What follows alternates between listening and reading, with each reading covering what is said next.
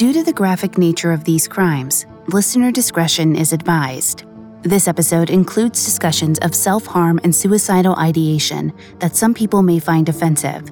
We advise extreme caution for children under the age of 13.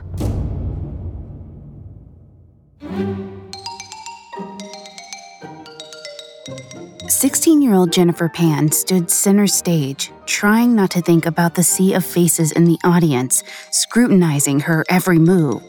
With each strike of her mallet, the rich timbre of the xylophone reverberated throughout the auditorium. It felt surreal. She could hardly believe she was performing in Salzburg, the city of Mozart's birth. She worked to steady her breathing as her solo approached its climax. But the old concert hall wasn't just filled with rich history and culture. It was also filled with smoke, as dozens of patrons puffed on cigarettes and pipes. The tobacco drifted into Jennifer's lungs, and she felt her airway start to constrict. But she refused to stop playing. She wouldn't let asthma ruin her moment. With the final beat of her mallet, Jennifer stole the show.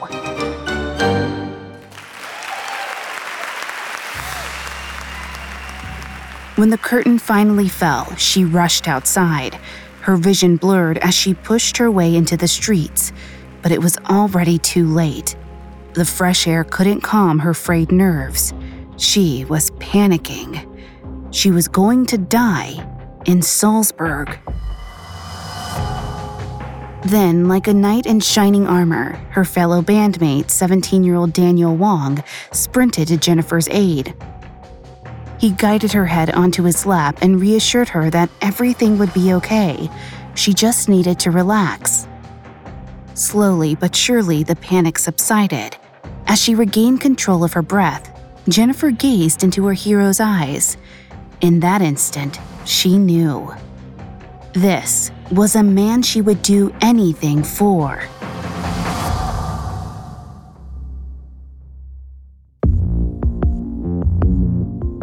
Hi, I'm Lainey Hobbs, and this is Crimes of Passion, a Spotify original from Parcast.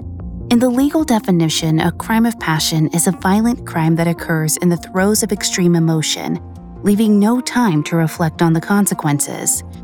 But in this show, we explore how passionate relationships sometimes lead us to criminal activity. How does a husband and wife become killer and victim, or killer and co-conspirator?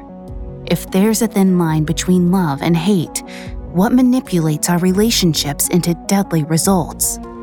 You can find episodes of Crimes of Passion and all other originals from Parcast for free on Spotify or wherever you listen to podcasts.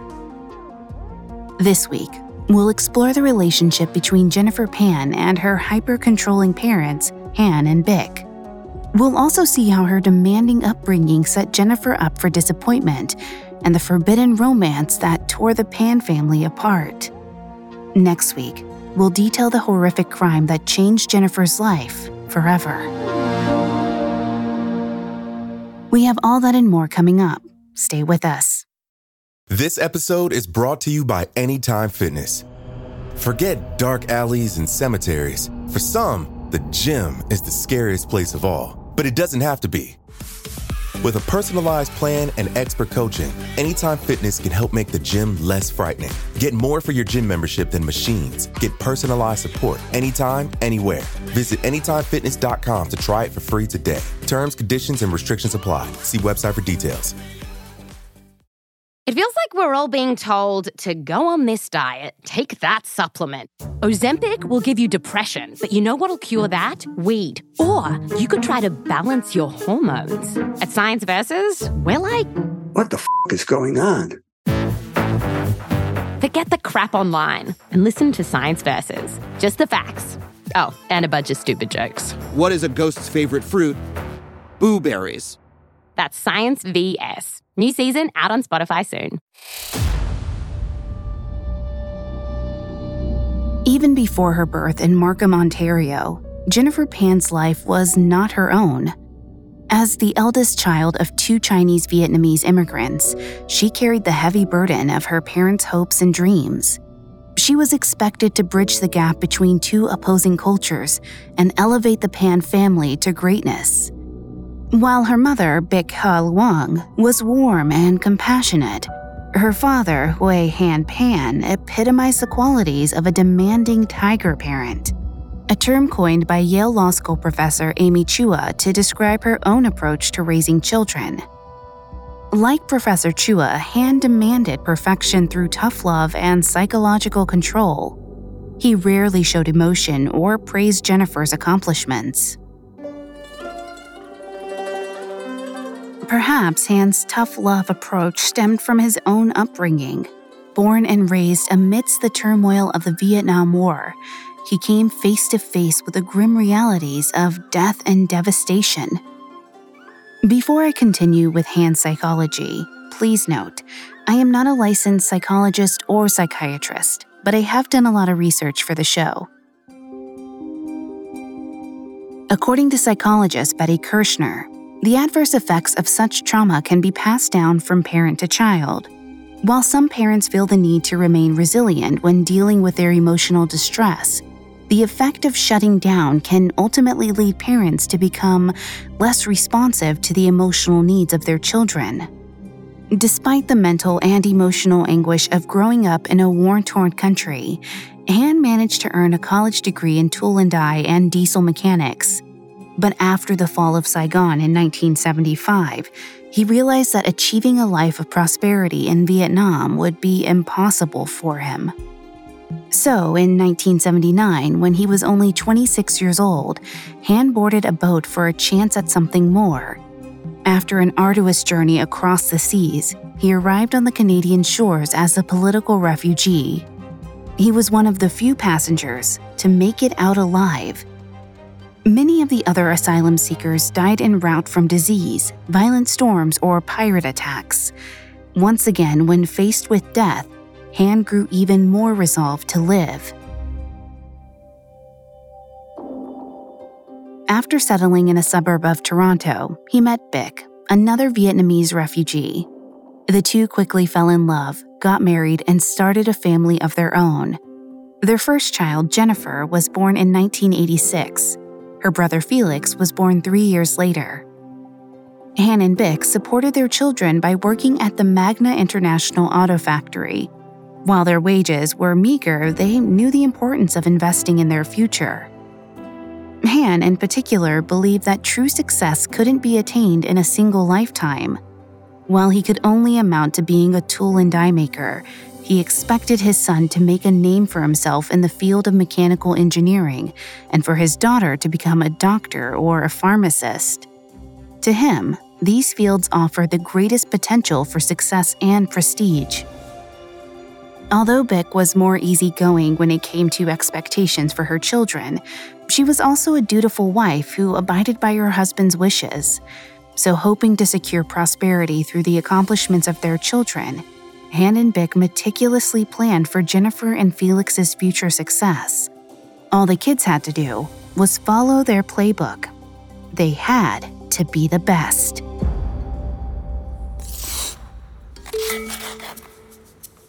Han and Bic pushed both of their children into highly competitive activities to help them stand out from the crowd. Out of the two siblings, Jennifer showed the most promise. She learned piano at age 4 and took figure skating lessons at age 6, with hopes of pursuing an Olympic gold. Of course, this was all decided without any of her input. Luckily, she was a natural on the keys and had a passion for the ice. She frequently placed among the top-level pianists and figure skaters in Toronto. Throughout her formative years, she collected a treasure trove of awards, ribbons, and medals. To maintain her daughter's perfection, Han put her on a regimented schedule. It started with early morning skate practice, followed by 8 hours of class, then practice again, and finally private lessons. During her final years in elementary school, Jennifer often returned home late into the evening, only to start her homework around 10 p.m.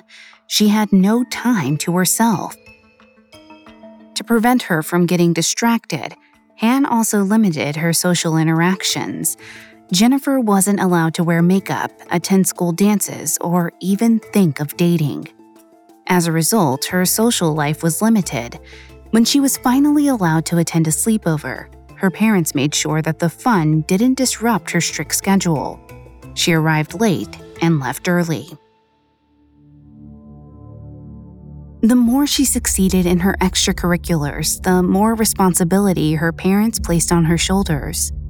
Anne rarely acknowledged her successes and was quick to comment on every mistake. Playing the wrong key or making the wrong turn meant carrying the shame of failure. As a result, Jennifer felt chronically unloved and unworthy. Unlike her Western peers, she rarely heard the words, "I love you," from her parents. To cope with the unrelenting pressure and emotional solitude, she turned to self-harm at a young age. While it's unclear exactly when it all began, cutting most likely offered Jennifer a sense of control in a world where she had none. In 2011, Dr. Mia Medina published a qualitative study exploring the reasons why individuals self-harm. Dr. Medina examined a group of Turkish women who resort to cutting because of their oppressive upbringings, but her findings were universal. She argued that for some, self-harm was an attempt to have an impact on the relational world and reclaim personal agency. Unable to make her own decisions, Jennifer felt powerless against the mounting pressure of her father's expectations. In times of great emotional distress, pressing a sharp blade against her wrist offered her a semblance of comfort. While she wasn't allowed to choose her career path, her passions, or even her friends, Jennifer realized that she could choose to embrace the physical pain of such moments. It took her mind off the emotional agony that defined the rest of her existence.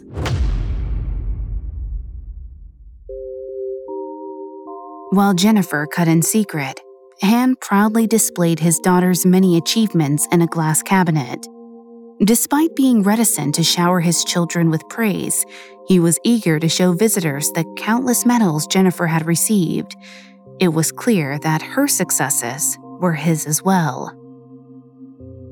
Though she knew her strictly regimented life was unlike most other children her age, Jennifer desperately wanted to make her father proud. Like Han, she clung to the belief that all of her efforts would amount to something meaningful one day. She wanted to be successful at all costs, so she suppressed her negative emotions and played the part of a dutiful daughter. She did what her father demanded and went along with a rigorous schedule of extracurricular activities. She excelled in sport, music, and school too.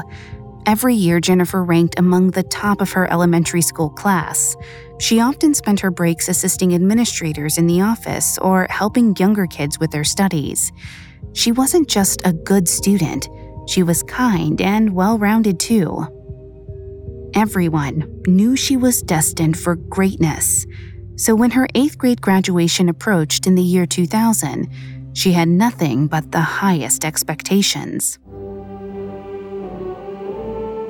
Jennifer stood with bated breath as the students assembled around her. She couldn't wait to hear the principal say her name.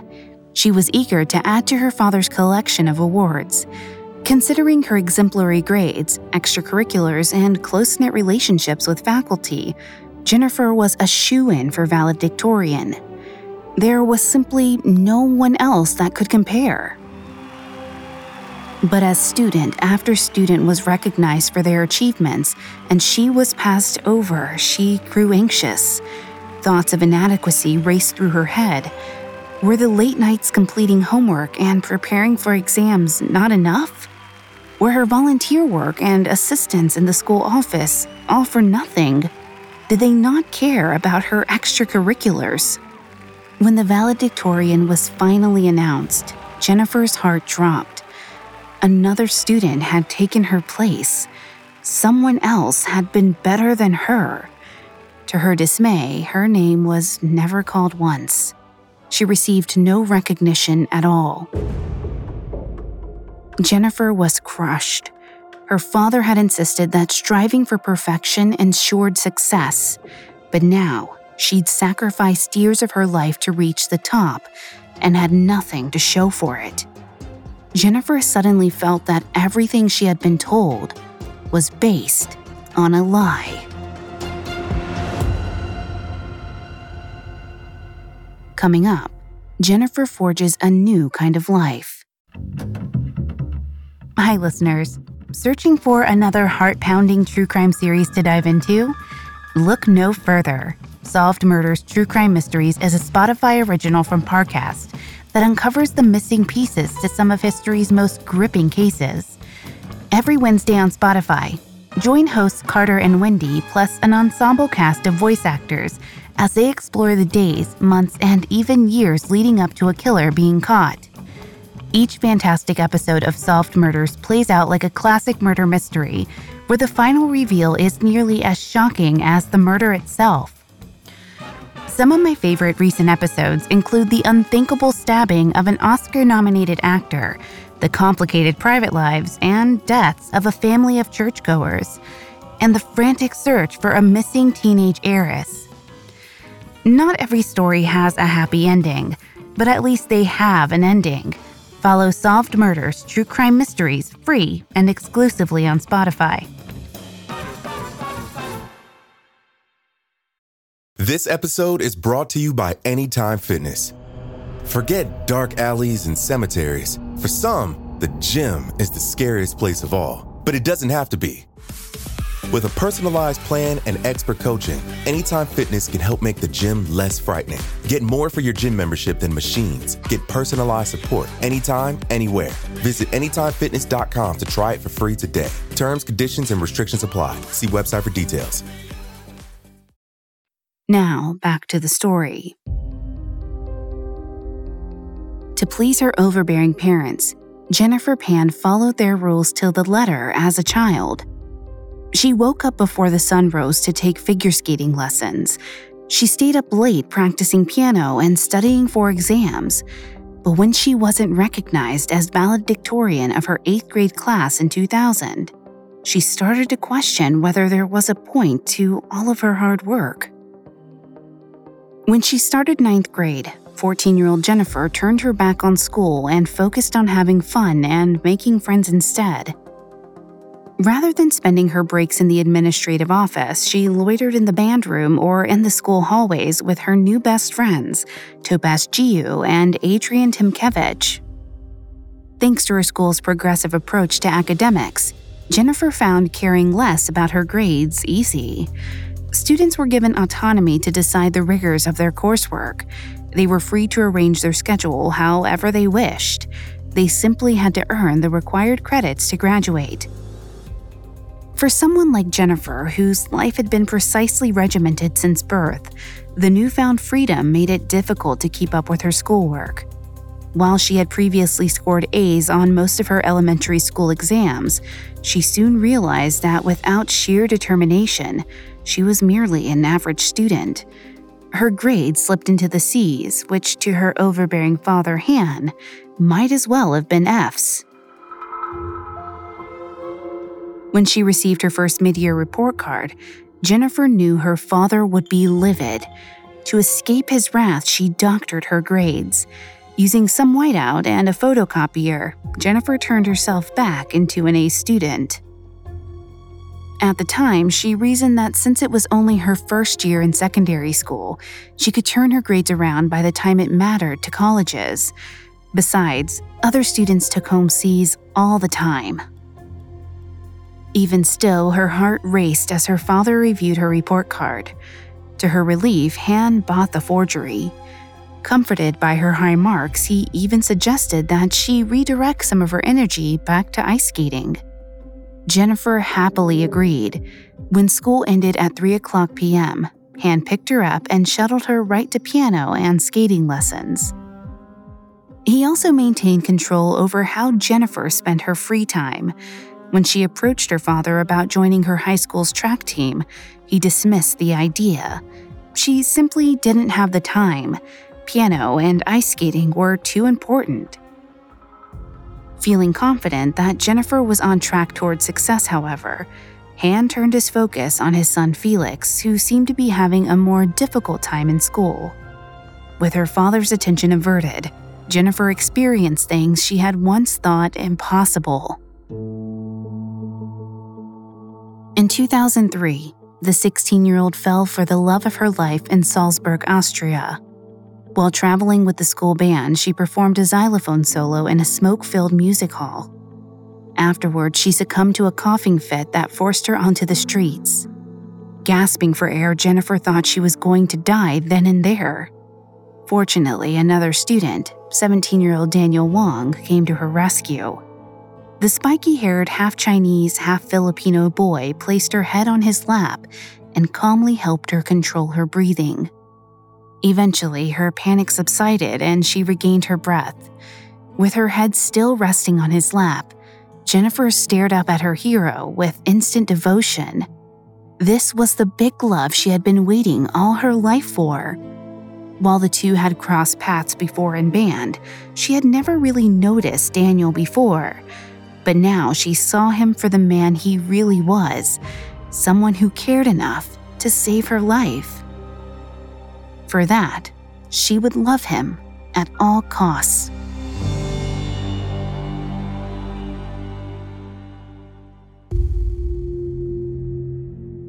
While Daniel was a well-liked and talented musician, he was hardly the type of boy Han would ever approve of. He wasn't well-mannered or studious and prioritized fun over academics. He even smoked pot. None of that mattered to starry-eyed Jennifer. With Daniel, she didn't have to be perfect. She could just be herself. As their friendship evolved into a relationship, the two became inseparable, always talking or texting on the phone. After some time, they began to have sex. Worried that her father would oppose their relationship, Jennifer and Daniel kept their love a secret. They didn't see each other outside of class. Unfortunately, during Daniel's senior year, his grades were so dismal that his parents forced him to transfer to another school. Desperate for his love and affection, Jennifer refused to let distance get in the way. Daniel was the only one in her life who understood her, who didn't make her feel unloved and unworthy. She started skipping school to visit him across town. At the time, she figured she wouldn't have to face the consequences of her actions anytime soon. By her junior year of high school, she had doctored her report card repeatedly. It helped her hide her subpar grades from her parents, but didn't do much to ease her crushing anxiety. Meanwhile, 18-year-old Daniel was also backsliding. Without his girlfriend's constant supervision at his new school, he began selling weed at a local pool hall and bowling alley. At first, it was easy money, but the consequences quickly caught up to him. One night, local police picked him up with a pound of weed and arrested him for intent to traffic. He pleaded guilty and only avoided jail time by ratting out his source. Worried for his future, Jennifer pleaded with Daniel to turn his life around. Thanks to her influence, he went on to attend York University for music and landed a managerial position at a restaurant. Pleased with his transformation, Jennifer did everything she could to spend more time with him. Knowing that Han wouldn't let her miss out on piano lessons or skating practice for social gatherings, she convinced her father to let her work part-time as a restaurant server. While the job was legitimate, she often lied about her hours in order to see Daniel at night. Han only agreed to the arrangement if Jennifer maintained her straight A's and continued to excel in figure skating. She happily accepted the compromise. After all, she was forging her grades anyway. Unfortunately, she couldn't fake everything. While preparing for the Canadian National Figure Skating Championships, Jennifer tragically tore her ACL. In an instant, her skating career was over. Jennifer was happy to be free of the demanding practices and was left with even more time to see Daniel. But Han was crushed. His dream of an Olympic gold vanished, and a crucial part of his meticulous roadmap to success was suddenly crossed off. Even so, Han felt confident that his family was on the right track. By 2004, he and his wife Bic purchased a new home in a more expensive area of Ontario. After decades of funneling all of their savings into their kids, they finally bought something for themselves. Han started driving a Mercedes-Benz while Bick drove a Lexus. To the outside world, the Pan family was moving up. In addition to purchasing a home in an affluent neighborhood, they had raised good kids with bright futures ahead of them. They were shining examples of the immigrant dream. But reality was about to come crashing down. One afternoon, Bick pulled her new Lexus into the busy Pacific Mall parking lot to pick Jennifer up from her shift at the restaurant. As cars zipped in and out of the parking spots beside her, she double-checked the clock. Jennifer should have been done by now. As Bick scanned the parking lot for her daughter, her eyes fell upon another vehicle nearby. To her horror, she spotted Jennifer kissing the man inside, then climbing out. Bick felt sick. She couldn't believe her eyes. When Jennifer opened the door to her mother's car, Bick snapped. For 18 years, Jennifer had been perfect. She was the golden child who had followed all the rules. Now, she had crossed a line. Bick immediately assumed the worst. Based on a single kiss, she worried that her daughter was in a serious sexual relationship and worried that Jennifer was ruining her life. She claimed she had seen it happen before. Jennifer tried her best to explain. Daniel wasn't a bad guy, he was her one true love. He had even saved her life years earlier while in Salzburg. Despite her pleas, Han and Bick forbade their daughter from ever dating him. Jennifer was heartbroken. Sadly, things would only get worse. While Jennifer had secured an audition at Canada's prestigious Queen's University for piano, Han made it clear that she would never attend. Even though she preferred a career in music, Han was adamant that his daughter become a pharmacist. Then, halfway through her senior year, Jennifer discovered that she was failing calculus. Because of the missing credit, she wouldn't be able to graduate high school. Instead of owning up to her mistakes and making up the credit, Jennifer proceeded to make what she says was the most wrong decision of her life. Just as she had done to her report cards, she forged an acceptance letter to Ryerson University. The move represented a major escalation in Jennifer's lies, but by then she was well practiced at deception. According to a study published in Nature Neuroscience, the brain's response to dishonesty diminishes with successive lies. Using brain scans, researchers from the University College of London captured the way the brain's amygdala activated when individuals lied. The more a participant lied, the less activity there was in their amygdala. Their research suggests that the more a person lies, the easier it becomes. The study also found that the amygdala became even less active, mostly when people lied to benefit themselves. In other words, self-interest seemed to fuel dishonesty. In order to preserve her relationship and self-image, Jennifer went from fibbing about her grades to fabricating a false future. To ensure that neither Han nor Bick would ask any questions about tuition, she forged additional documents that claimed she'd received a $3,000 scholarship. To save face, Jennifer was going to college, no matter what it took. Up next, Jennifer's secrets unravel. Now, back to the story. After failing calculus her senior year, 18-year-old Jennifer Pan was unable to graduate high school in 2004.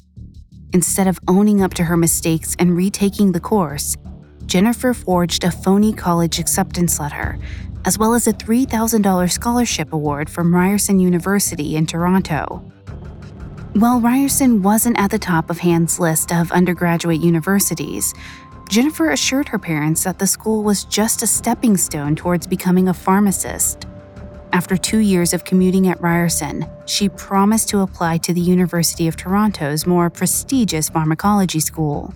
Pleased with this arrangement, Han and Bick showered her with graduation gifts. As the fall semester began at Ryerson, Jennifer left home each weekday and pretended to attend classes. In reality, she found a spot in the Toronto Public Library and thumbed through the pages of pharmacology textbooks, taking detailed notes. When she returned home each night, she regaled her family with stories about all the interesting topics she'd supposedly learned about. To keep her story straight, she also lied to all of her friends, except for Daniel. Not only did she complain to her coworkers about the immense workload, she often talked about how she needed to maintain a good GPA to keep her scholarship. In reality, without a high school diploma, she knew her options were limited, yet she did nothing to make up the missing credit. With no plan for her future, she grew more and more anxious.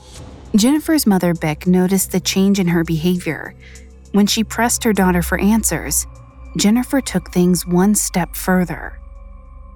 While Ryerson was less than 20 miles from the Pan family home, Jennifer complained about the stress of commuting to and from school. Wanting the best for their daughter, Han and Beck agreed to let her stay at her best friend Topaz's downtown apartment from Monday through Wednesday. But instead of living with Topaz, Jennifer found shelter with her boyfriend Daniel Wong and his parents about 25 miles away from the university. Since her parents had already forbidden Jennifer from dating Daniel, she had to work overtime to sustain yet another lie.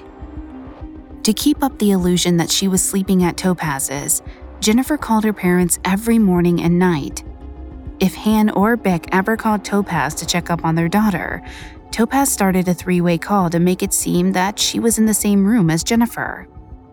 To Jennifer, it was a complex but flawless plan. She could finally be with the love of her life without upsetting her parents. Life with Daniel's family was surprisingly idyllic. While Han and Beck had always disapproved of their relationship, Daniel's parents thought the world of Jennifer. Of course, like Han and Beck, they didn't know the whole truth. While Jennifer carried the weight of her lies on her shoulders, for 2 long, beautiful years, she was able to live with the love of her life in peace. But when her supposed 2 years at Ryerson came to an end, things started to unravel. In 2006, Han pressed Jennifer to make good on her promise of transferring schools. As always, instead of owning up to the truth, the 20-year-old lied. She told her parents that she had been admitted into the University of Toronto's pharmacology program.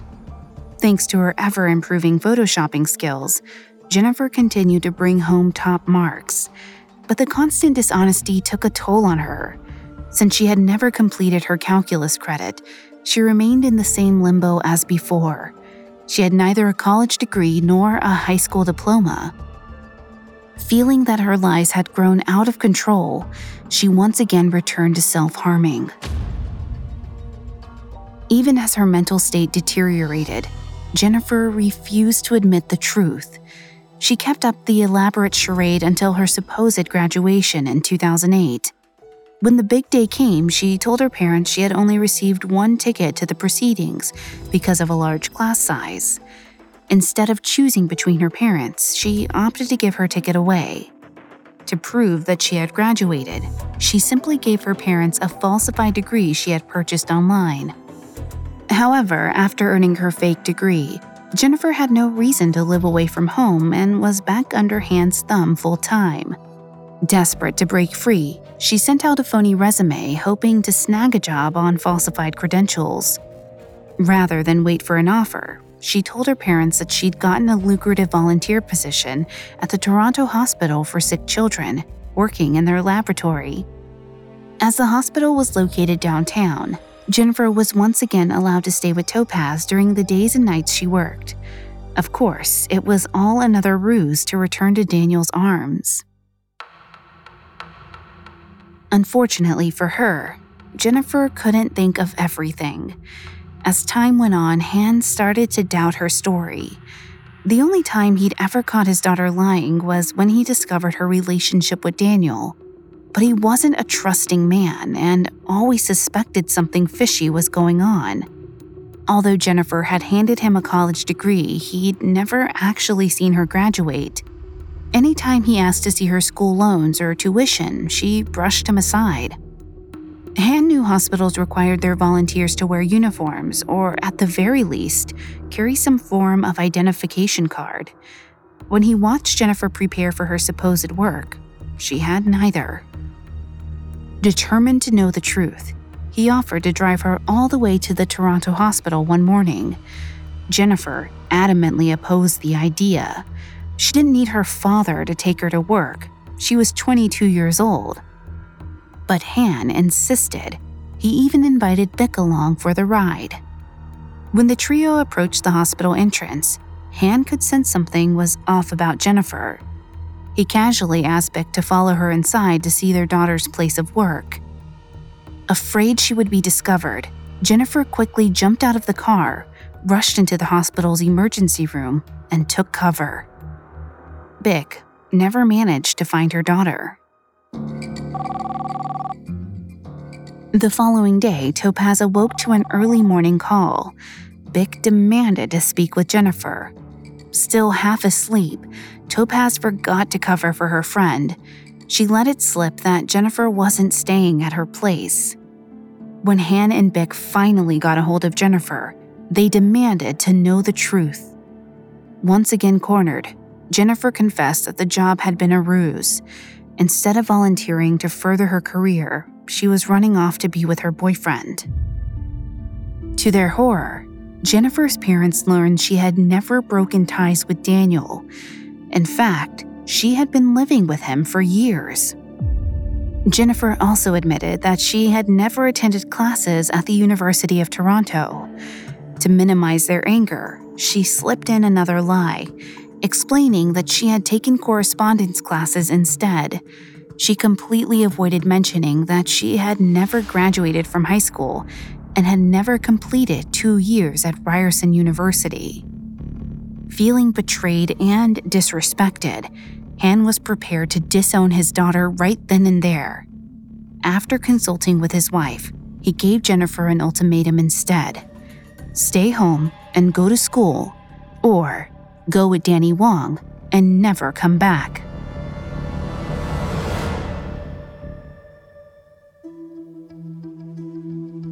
Forced to pick between her family and the love of her life, Jennifer felt she had no choice. She was raised to believe that family should always come first. While she had no intention of breaking up with Daniel, she needed to save face and prove to her parents that she was still a good daughter. So she promised to break things off. Hoping to get her back on track, Han and Vic forced Jennifer under house arrest.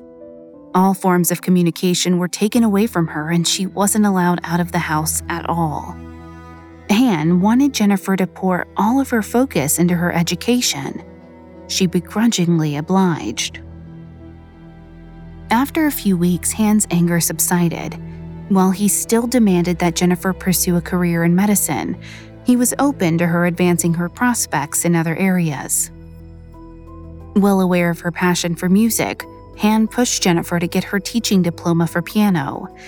In order to receive accreditation, she needed to prepare for a comprehensive exam covering music history and theory.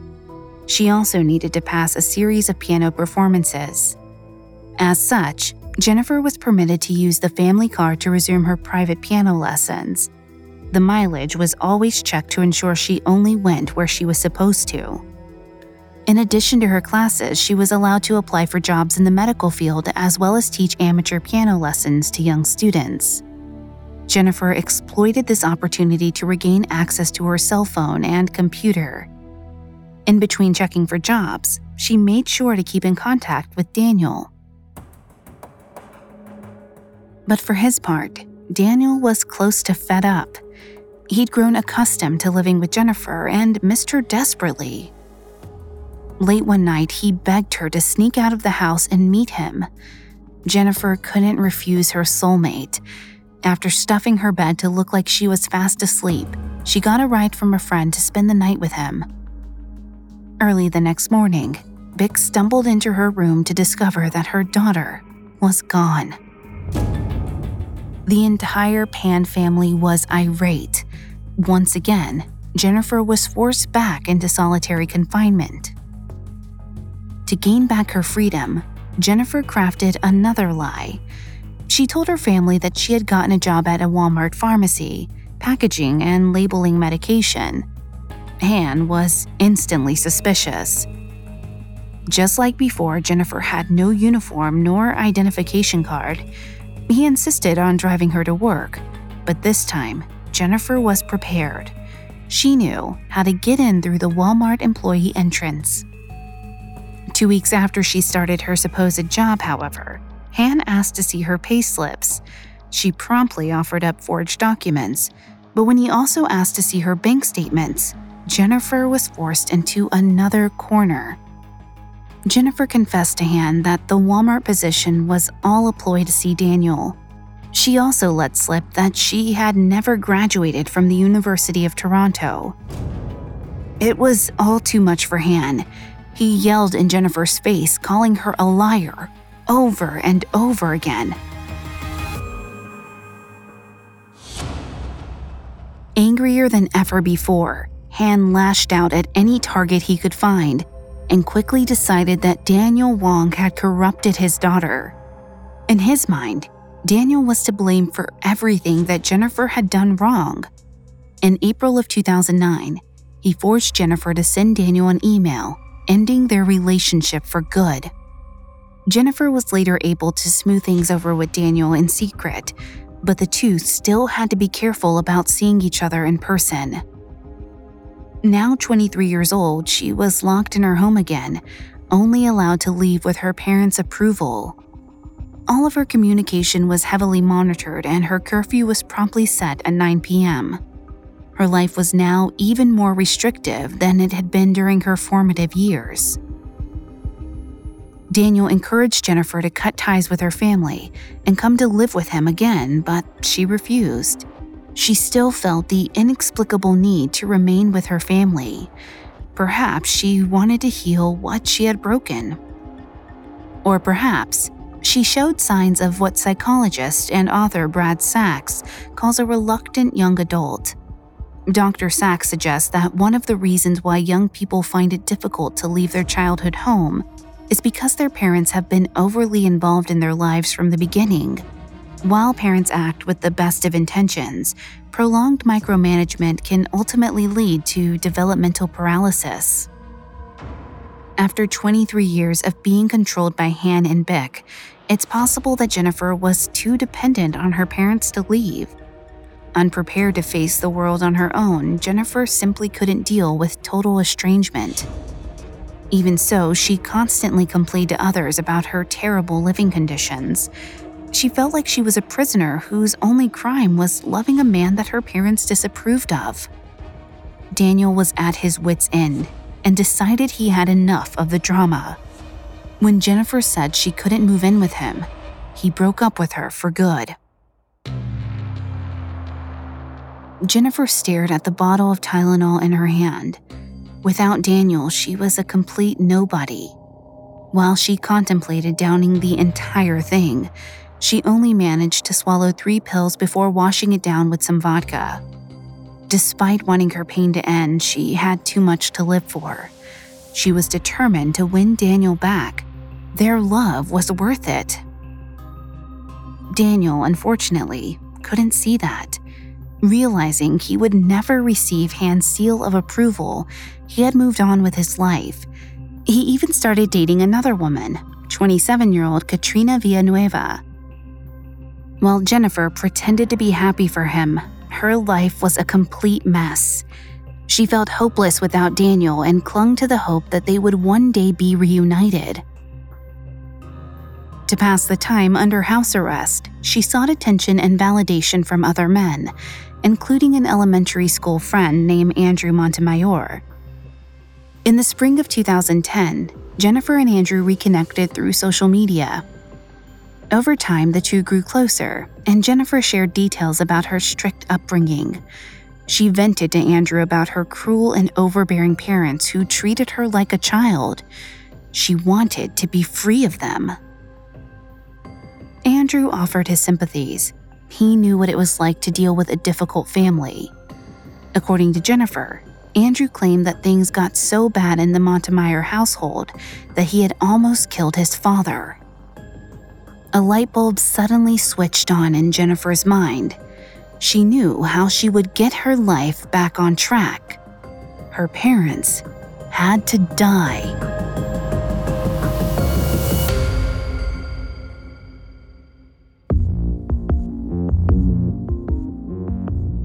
Thanks again for tuning into Crimes of Passion. We'll be back Wednesday with part 2 of Jennifer Pan. We'll detail Jennifer's plot to kill her parents, as well as the shocking investigation that brought the truth to light. For more information on Jennifer Pan, amongst the many sources we used, we found A Daughter's Deadly Deception by Jeremy Grimaldi extremely helpful to our research. You can find all episodes of Crimes of Passion and all other originals from Parcast for free on Spotify. We'll see you next time when true love meets true crime. Crimes of Passion is a Spotify original from Parcast. It is executive produced by Max Cutler, sound designed by Trent Williamson, with production assistance by Ron Shapiro, Carly Madden, and Bruce Kitovich. This episode of Crimes of Passion was written by Jane O, with writing assistance by Terrell Wells, fact-checking by Cheyenne Lopez, and research by Chelsea Wood and Mickey Taylor. I'm Lainey Hobbs.